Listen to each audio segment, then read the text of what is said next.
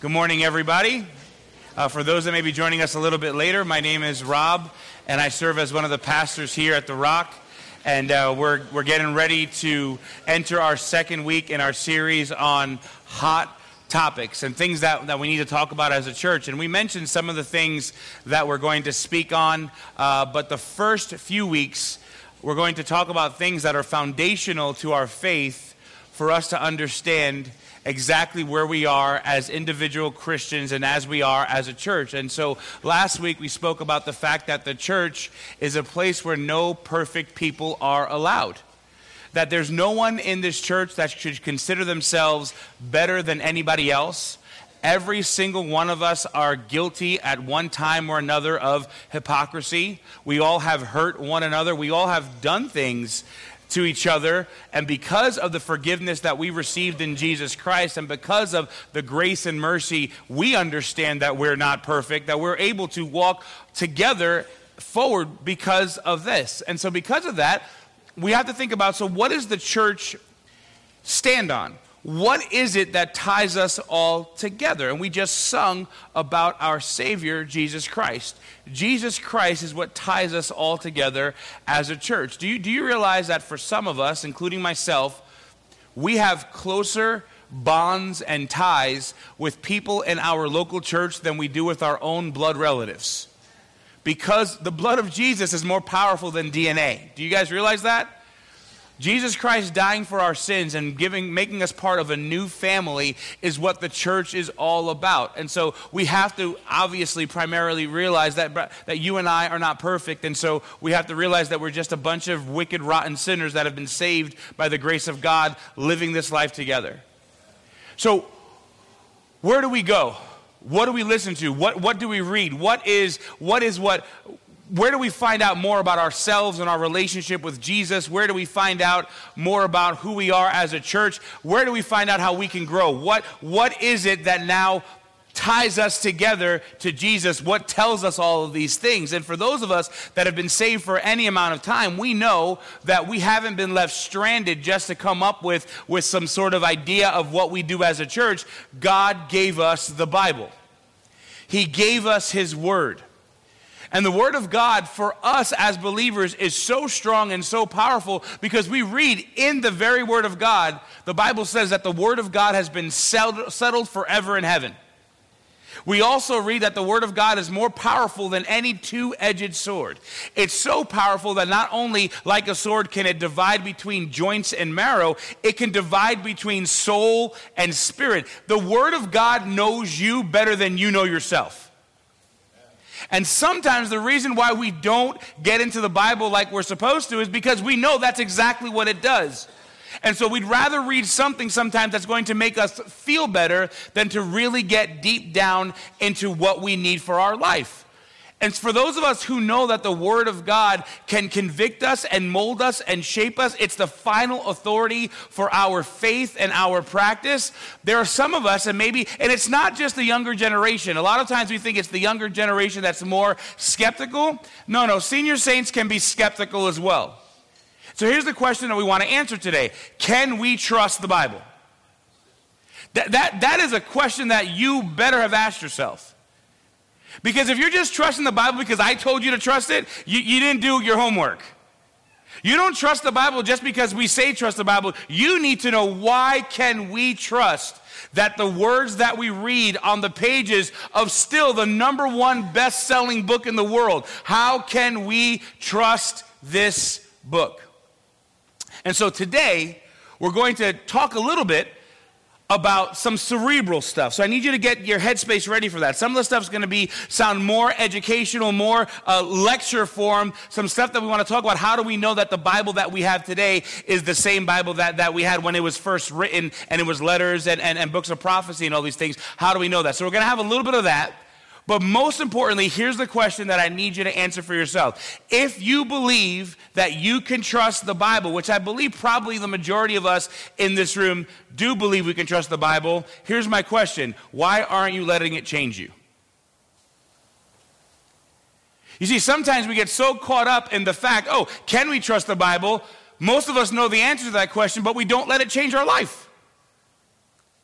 For some of us, it's easy to trust the Bible when the promises are there and we need comfort, when we need peace, when we need hope. It's very easy to trust the Bible. We know we can Google text that we can go to right away and say, okay, now I feel better because I read this.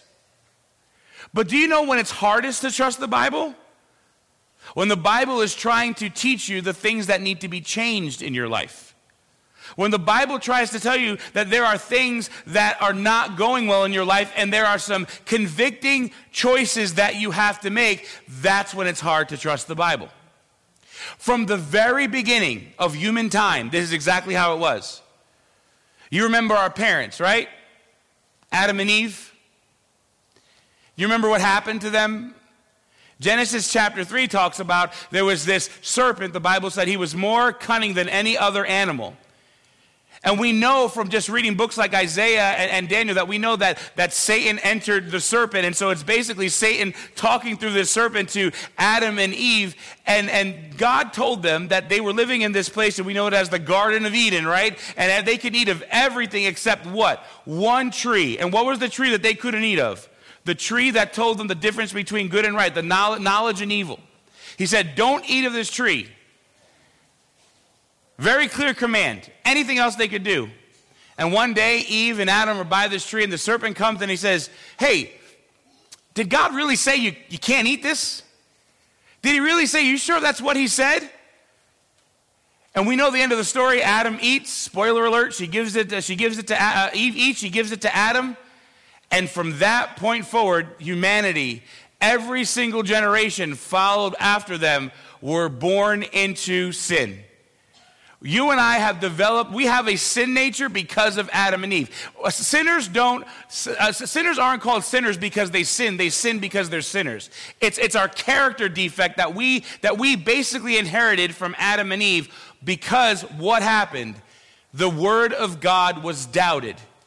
And they believed the doubt instead of believing the word of God. And it's the same way today. So when is it hardest for us to trust the Bible? When the Bible is trying to do its most important work. Change our life. So can we trust it? And then most importantly, do we trust what the Bible says? So I want you to turn with me to 2 Timothy chapter 3, and I want you to stand as we read the Word of God. And we're going to read the entire chapter to set the context. 2 Timothy chapter 3. Here's what the Bible says. But know this, hard times will come in the last days. For people will be lovers of self, lovers of money, boastful, proud, demeaning, disobedient to parents, ungrateful, unholy, unloving, irreconcilable, slanderers without self-control, brutal without love for what is good, traitors, reckless, conceited, lovers of pleasure rather than lovers of God, holding to the form of godliness but denying its power. Avoid these people. Okay? For among them are those who worm their way into households and deceive gullible women overwhelmed by sins and led astray by a variety of passions, always learning and never able to come to the knowledge of the truth. Just as Jannes and Jambres resisted Moses, so these also resist the truth. And they are men who are corrupt in mind and worthless in the regard to the faith. But they will not make further progress, for their foolishness will be clear to all, as the foolishness of Jannes and Jambres. But you have followed my teaching, conduct and purpose, faith, patience, love, and endurance, along with the persecutions and sufferings that came to me in Antioch, Iconium, and Lystra, were persecutions I endured, and yet the Lord rescued me from all of them. In fact, all who want to live a godly life in Christ Jesus will be persecuted. Evil people and impostors will become worse, deceiving and being deceived. But as for you, continue in what you've learned and firmly believed. You know those who taught you, and you know that from infancy you've known the sacred scriptures, which are able to give you wisdom for salvation through faith in Christ Jesus. All scripture is inspired by God and is profitable for teaching, for rebuking, for correcting, for training in righteousness, so that the man of God may be complete, equipped for every good work. My friends, this is the word of the Lord. Thanks for standing. So, the Apostle Paul, he writes this letter. And he writes several letters. We know that the Apostle Paul wrote most of the New Testament. And Some of the letters he wrote to churches, and some of the letters that some of the writers of the Bible, they wrote to individual people. And this was a letter written to a young pastor named Timothy. And Timothy, if you read the book of Acts and you read the travels of Paul, Timothy was probably in line to be the next Paul if he chose to be a missionary. But most of the time you see Timothy pastoring churches, and so there was this correspondence that always went back and forth with Timothy. Now, what's interesting about 2 Timothy is that, we know that because there's a 2 Timothy, there's also a 1 Timothy, right? In the second letter of Timothy, most scholars believe that this is actually probably one of the last things that the Apostle Paul would ever write. Paul, history tells us, would be beheaded by Emperor Nero in Rome. And so he was under house arrest and he was writing letters. And so at the end of this letter, you'll see him even say things like he's fought the good fight, he's finished the course, laid up for him as a crown of righteousness, like all of these things, like talking about, I'm going to be leaving this world soon. And so in this last letter, he talks about some things. And so he's writing to young Timothy, and he just finished telling Timothy that the times, if we read what it says in the beginning of that chapter, times are going to be difficult and things are likely going to get worse. I don't know about you. Can you relate to that? Times are getting difficult, right? Things are not getting better. Things seem to be getting worse, right? So we can relate to this. And so people are going to become, and this is the things that he talks about, people are going to become more selfish. People are going to become more arrogant. People are going to become greedier. People are going to become more brutal than they used to be. And they're going to be, and the end he says this, they're going to be less interested in God and his ways. Now, I don't know about you, just looking at the newspaper, looking at the media, or just walking down the street, you know that these things are true. These things not only categorize what was going on in the first century, it's the same thing that's happening today. And so the Bible says, so then he talks about, if you look at what he says in these verses, besides being lovers of money, besides being lovers of self, besides being boastful and proud, demeaning, disobedient to parents, ungrateful, unholy, unloving, irreconcilable, slanderers, without self-control, without love for what's good. Let's go to verse 4. Traitors, they're reckless, they're conceited, they're lovers of pleasure rather than lovers of God. And then look at verse 5. Holding to what? A form of what? Godliness, but denying its power. And then he says to avoid these people. So the epitome of our society getting worse isn't all of those things that are listed. The sum total of all those things is not only that they now not only don't want to listen to God more, it says that they know about God. So this decadence of society isn't just outside the walls of the church, it is permeated on the inside. So the church has become more worldly. The church has become more sinful.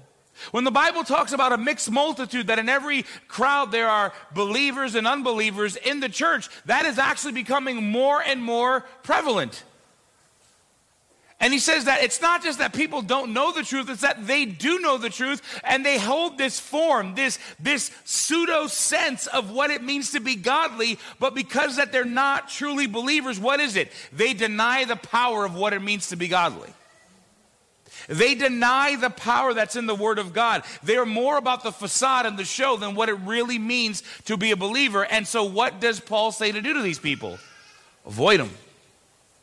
Be careful. And we know primarily he's talking about these false that are seeping into the church.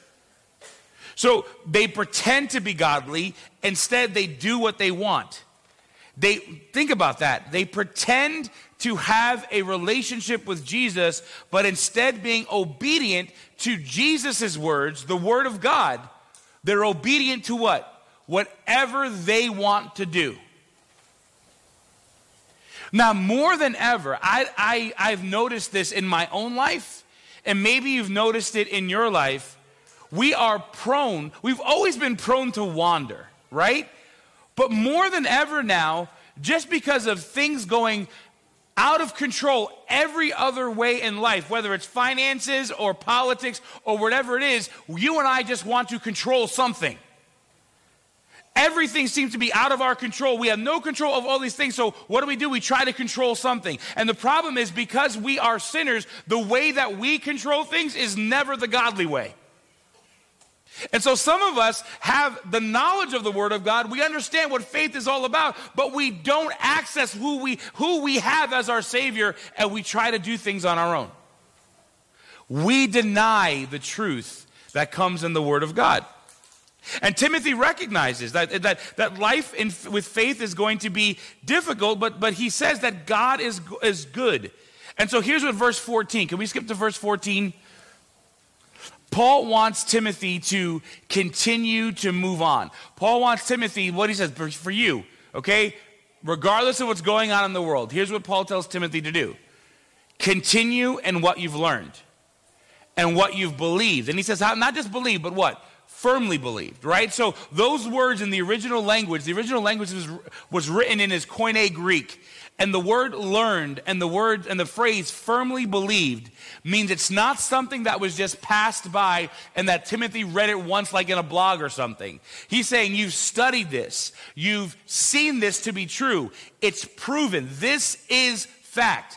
Timothy, you've seen the change in the life of people because of the Word of God. You know it can be trusted. You have firmly believed. You've been convinced of these things. Then he goes on to say, where does this firmly held belief, these convictions, where do they come from? Because he's known, number one, who taught him, right? It also says, and he's known from a very baby. He's known the Scriptures. It means Timothy was brought up understanding things about the Bible so that one day he came to Jesus Christ, and because of all of those seeds that were planted. And he says, what did these things do for you? It gave you wisdom for what? Salvation through faith in Christ Jesus. All of this scripture, all of these things, all of this knowledge culminates in us what? Knowing Jesus Christ as our Savior. Do you guys realize there's no point to us memorizing scripture if it doesn't lead us to Jesus? And the problem is, some of us know people like this, or it may be us, and maybe God's going to talk to you about it right now. Some of us know everything about church life. Some of us know everything about the Bible. In our heads, we know it all, but we still don't have a personal relationship with Jesus. We know the verses, we know what they say, we know what they mean, but it's never traveled from the head down to where the heart of knowledge is. And so he says the difference is that you firmly believe these things and it made you wise through faith in Jesus Christ. And so Timothy's been taught scripture since he was young. So scripture helped him become wise to the point of salvation. And then Paul ends this chapter saying that the scripture, the Word of God, the Bible, has been breathed out by God. So this is where we get the theological term inspiration. That the Bible is what? God breathed. That God spoke to men. And men were moved to write exactly what God would have them say. It wasn't a trance, it wasn't mechanical, but God breathed his very words into the heart of men for them to write it down, that it's inspired by God. And this is important for us because we believe that the Word of God isn't a book written by men. We believe it's a book written by God. But you just said man wrote it. No, men wrote it down, but they didn't write what they were thinking on their own. God moved them. Because if man actually wrote the Bible, then we shouldn't trust it. We shouldn't trust it. Because men are flawed. Men are flawed. I remember I was a senior in high school, and I stunk at math. I mean, history, English, I was balling in those categories. I knew exactly all that stuff. Math, the worst. I decided to take the one class, not just math, science. Hated science too, right? Then I decided to take the one class that puts those two things together, AP Physics. I lasted 3 days. And then I took the class that I was born to take, AP Culinary Arts. Amen? We made chocolate mousse, jambalaya, a whole bunch of stuff, right? But during those 3 days in physics, they gave me a textbook. And this is my claim to fame in AP Physics. I knew nothing about the subject, but I did find 3 typos in the textbook. Oh, yeah, right? I tried to get credit going, yo, this whole thing's flawed. Know what I'm saying? You gave the Puerto Rican guy the messed up book. You know what I mean? So I want credit. They're like, no, here's a new book, Rob. They didn't give me anything for it. Because even men, even the most smartest men in the world, if they're writing what they know, they make mistakes, right? So we don't trust a book on mathematics like we would trust the Bible, okay? The difference is this. Why do we say that it's inspired? Why do we say it's breathed by God? Because as you read about 40 authors, they all speak in their own language. They all speak with their own personality. But as you cross-reference Scripture with Scripture, you see that men who wrote something millennia before the other men wrote the exact same thing. And you see men who lived at the same time, they were contemporaries, who never met each other, writing the exact same thing. And you get into a local church and the Word of God, it just comes out and it's the same thing. And so there's this idea of what it means that God moved through men to write the same things. So we trust this book over every other book.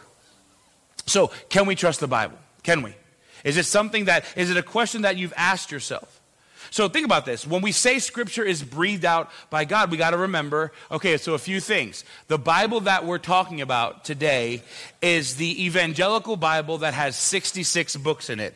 And it was written about approximately 40 different people. So think about this. Paul Wagner, he wrote something, and this is in your notes if you have the app. The writing of Scripture through mortal hands should not be viewed as one of which God breathed life into the words of an author after he'd written them. If this were the case, they'd be primarily man's words. So that means this. It wasn't like some guy wrote what he wanted, right? And it sounded super spiritual and super good, and God goes, yeah, that sounds good, we'll add that. That's not what happened. But do you realize that's exactly what happens in everything that's written by government officials, or everything that's even written by any kind of organized religion that uses other manuscripts besides the Word of God? That's exactly what happens. Drafts are written.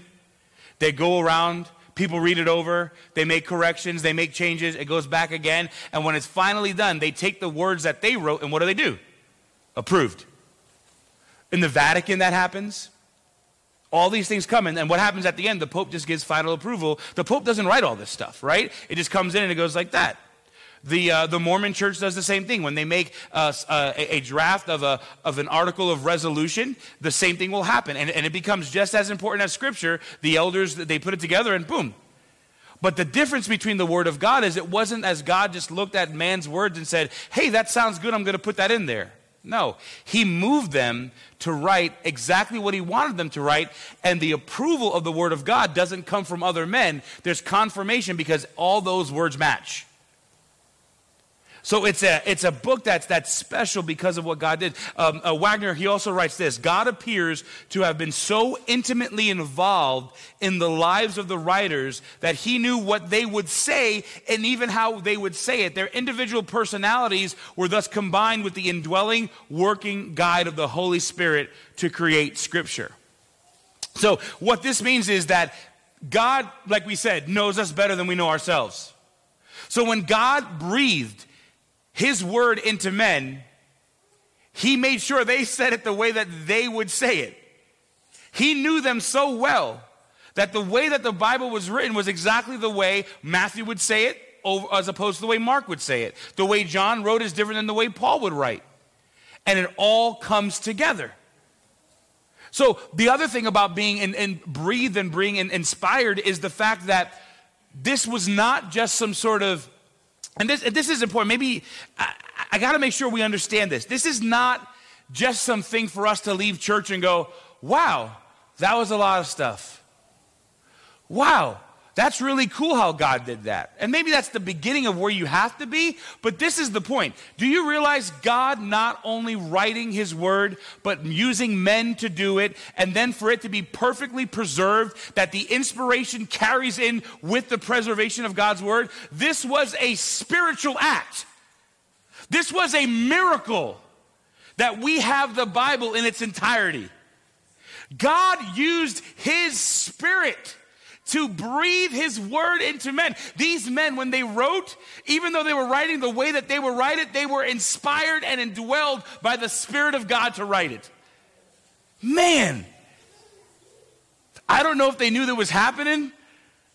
All I knew that they were moved to write, and what they wrote, the Spirit wrote exactly what they should say. So much so that whatever one person said, it would directly correspond and match up with what someone else wrote. One of the greatest miracles about the preservation of Scripture, that remember, think about how many millennia it's been since Scripture was written, right? I want you to think about this. That inside of the preservation, not one point of doctrine has ever been flawed.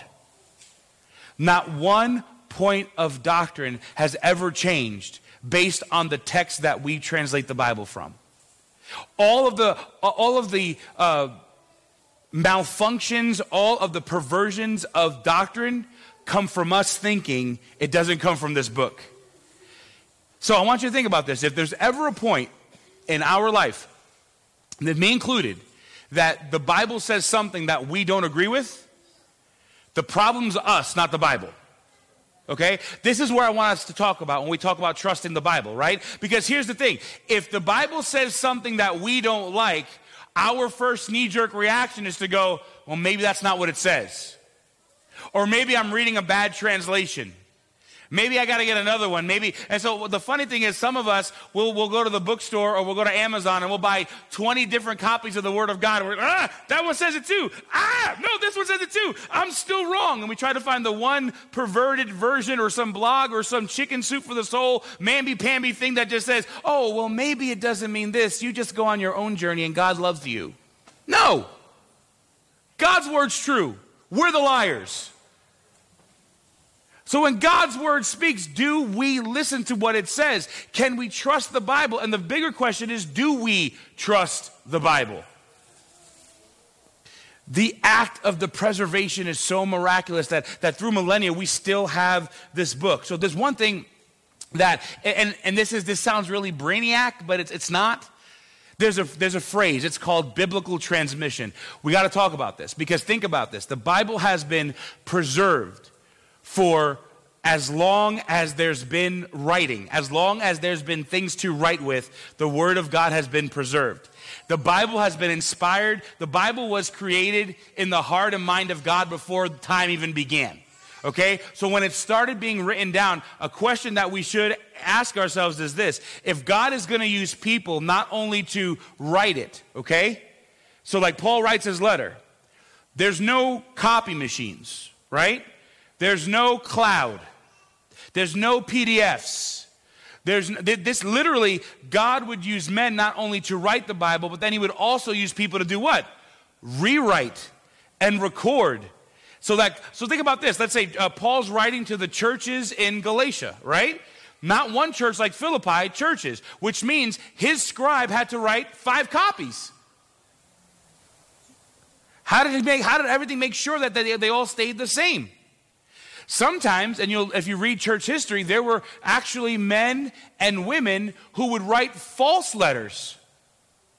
This is how the false teachers got in. They would claim to be Paul. They would claim to be somebody that knew Paul. And how do you differentiate between the real and the fake?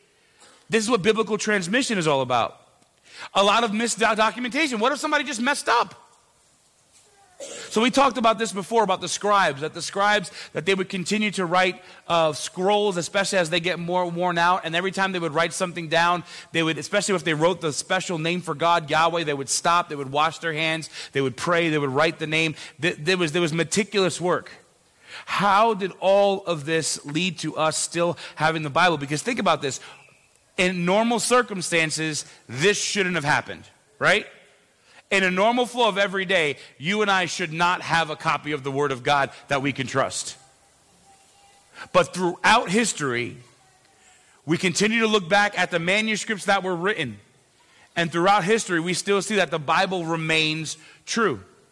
So what do we do? This is something that Greg Gilbert, Why Trust the Bible? He actually spoke to people who weren't Christians to talk about the subject of biblical transmission. If anybody doesn't want to talk good about Christians, it would be a non-Christian, right?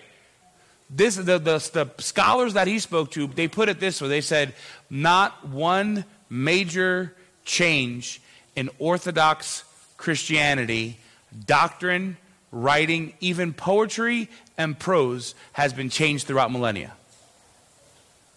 This is a non-believer saying that. And I say all this stuff and it sounds really highbrow. The reason why I'm telling you all this stuff is that the fact that you and I have a Bible in our hand today, the fact why some of the underground church around the world who don't have Bibles crave a copy of this book, and when they get a page of it, they cry, is because God not only inspired his word, he made sure that through all of the years since it was written till now, you and I still have a perfect copy. That is incredible.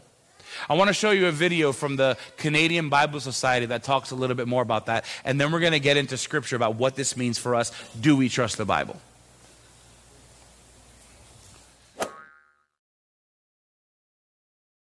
Have you ever thought the Bible seems a little far-fetched? To some people, the stories of the Bible would be better suited to a supermarket tabloid than a book about life and God. Some of the most shocking claims in the Bible are what it says about itself.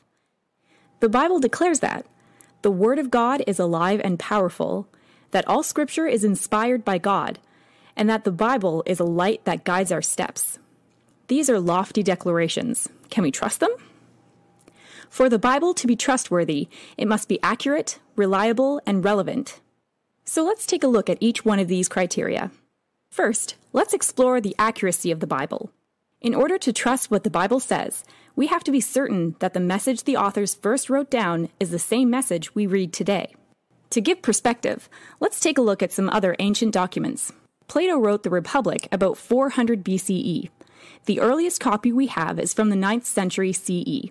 That's a time span of 1,300 years between when the book was first written and when we have our earliest copy. Only 7 copies exist. Julius Caesar wrote his Gallic Wars around 100 BCE. The earliest copy we have is also from the 9th century CE. That's better than Plato's Republic, but it's still a time span of almost 1,000 years. 10 copies exist. Homer wrote the Iliad in 800 BCE. The earliest copy we have is from 400 BCE. That's only a time span of 400 years, and 643 copies exist. Furthermore, all the copies are 95% accurate to one another. When it comes to the writings of Plato, Julius Caesar, and Homer, no one doubts the accuracy of these documents. Now, what if we applied the same criteria to the New Testament? The New Testament was written between 50 and 100 CE. The earliest copy we have is from 125 CE, a time span of only 25 years. Over 24,000 copies in Greek, Latin, and other languages exist, and the Greek language copies are 99.5% accurate to one another. If we can trust the accuracy of these other historical documents, we can certainly trust the accuracy of the New Testament. But that's just the New Testament. What about the Old Testament? For many centuries, the oldest complete Hebrew manuscripts were from 900 CE, which is a time span of 1,300 years from the completion of the Old Testament to our earliest copy. But in the middle of the 20th century, Bedouin shepherds and a team of archaeologists discovered the Dead Sea Scrolls, Old Testament manuscripts from before the time of Christ. The quality control of biblical transmission from one copy to the next was so rigid that even after 1,000 years, the copies were word for word identical with each other in more than 95% of the text, and most of the differences were in spelling. So, is the Bible accurate? After applying the same criteria to all the historical documents, it becomes clear that the Old and New Testaments are the most accurately preserved and verified documents of the ancient world. We can depend on the accuracy of the Bible, but even though it precisely conveys the original message of its authors, in order for the Bible to be trustworthy, that message must also be reliable. So let's explore whether or not the Bible is a reliable source of information about the world. The Bible has many ways of presenting its message. Its literary genres include poetry, history, biography, letters, and apocalyptic. Some of these genres are meant to be literal. Some are not. To read the Bible's imagery and symbolism as a literal interpretation or a scientific journal would be incorrect. But science and scripture are not in conflict with each other. The Bible has inspired many modern scientific pursuits based on the belief that the universe was made by a rational creator. Many famous scientists throughout history trusted the Bible as God's word, including Francis Bacon, Galileo, Isaac Newton, and Charles Babbage. In fact, Galileo wrote, "The Bible cannot err." This trust in the Bible's message continued into the modern era. In the 20th century, 2/3 of Nobel laureates in science and medicine were men and women of the Christian faith.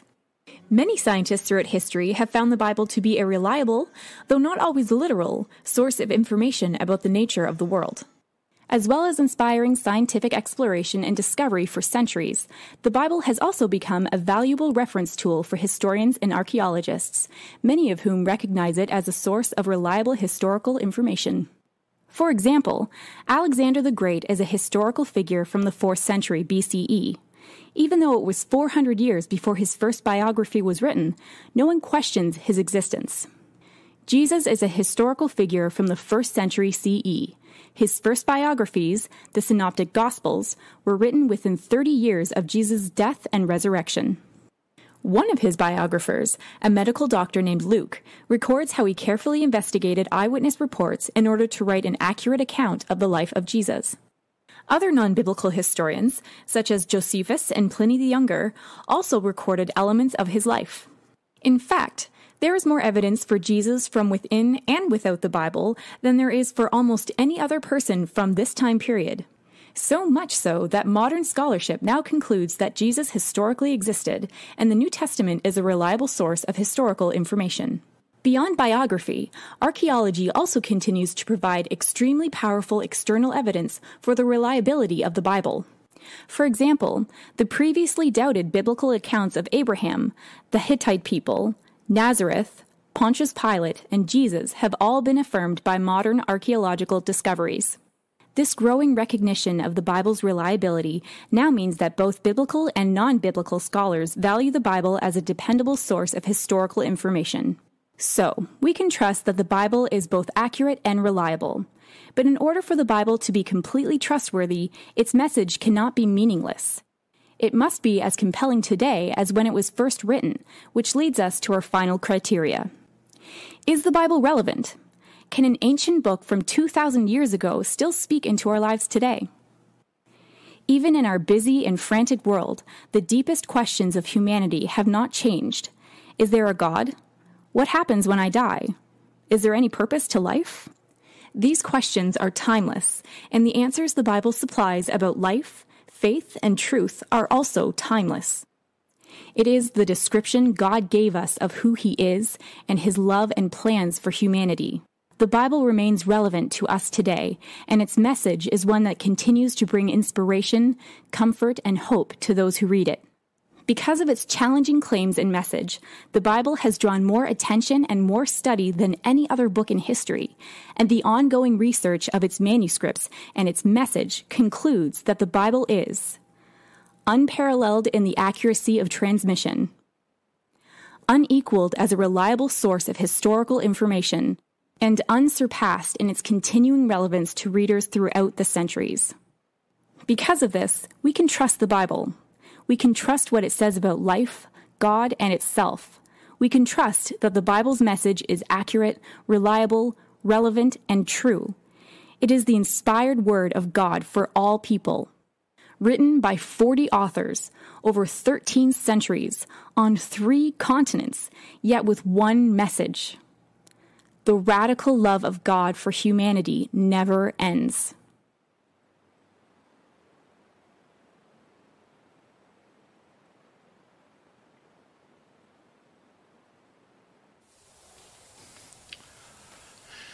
When someone asks us why or can we trust the Bible or do you trust the Bible, we always say yes. And I think that's because we may just have that in our spiritual muscle memory to say yes. And hopefully the video helps you understand why, just educationally, why we can trust the Bible. But what I want us to close with today as we get ready for communion is this. Do you trust the Bible? Can we? Of course. I don't think that's a question for the majority of the room that we have to really just spend any more time on. Yeah, we can trust it. But the question is, do we trust it? Do we trust it with everything that's going on in our life? Paul concludes in verse 16. He says, all Scripture is inspired by God. And we spend a lot of time talking about that. But here's what it is. It's profitable. This is what we talk about, just the being relevant. It goes beyond being relevant. The Bible is good for us.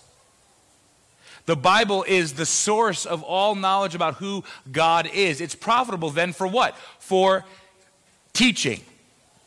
The Word of God, more than any other book, tells us how to live and what is right. It's not a book of rules and regulations. It's a book that shows us the boundaries of what's right and what's not. This is the way that we should live. It's more than just the thus saith the Lord. It's when God speaks, here's how he blesses because we live the right way. Second thing is this, for rebuking. If the Bible tells us how to live and what's right, the Bible is also the source for our authority to find out what's not right, or when we're not living right. The Bible is more than just a list of do's and don'ts or a list of what is correct and what's not. The Bible also tells us if we are not living the way that we should be living, here's why it's wrong. That leads into the Bible being profitable for correction. One of the most merciful things that God has done for us is to give us the Bible to show us not only what's right and wrong, but how we can get right with God. God doesn't end his story by just saying you are wicked, rotten sinners on your way to hell. He provides a way for us to have a right relationship with God through Jesus Christ. The central theme of the Bible isn't don't do this and do that. The central theme of the Bible is that we can't do this and we can't do that, so we can rely on Jesus Christ to save us from our sins. We don't have to do it right. God will make us right. So it teaches us what's right, it teaches us what's wrong, it teaches us how we can get right with God. And then, not only that, our relationship with God, our salvation through Jesus Christ is way more than just fire insurance. It's not just for us not to go to hell. It's profitable for the fourth thing, for training in righteousness. God has not only made the provision for us to have forgiveness of sins and have eternal life, God has made the provision through his word to teach us how we can live this new life in Christ. That instead of being slaves to sin, that we can live for the glory of God. Why? Why has God given us his word? Why is it important that we know that we can trust the Bible? For this, so that the man and woman of God can do what? Be complete. Other translations say mature. Why? That we can be mature in his word so we can do what? Be ready for every good thing. Do you realize that our moral actions have no backbone to it if it's not backed by spirituality? Doing right for right's sake is not what God wants. Us doing good things, us living a life that's pleasing to God, us serving other people are all for us to bring glory to God and to bring people to Jesus Christ. And the Bible not only teaches us what's right and wrong and how to get right and how to stay right with God, it shows us how we can go forward and serve other people because of Jesus Christ. So do you trust the Bible? Do you trust it as being historically accurate? Do you trust it as being reliable? Do you trust it as being profitable for us? Is it true in your life? That's the question I want you to think about. As our heads are bowed and our eyes are closed, do you trust what the Bible says? Do you trust it?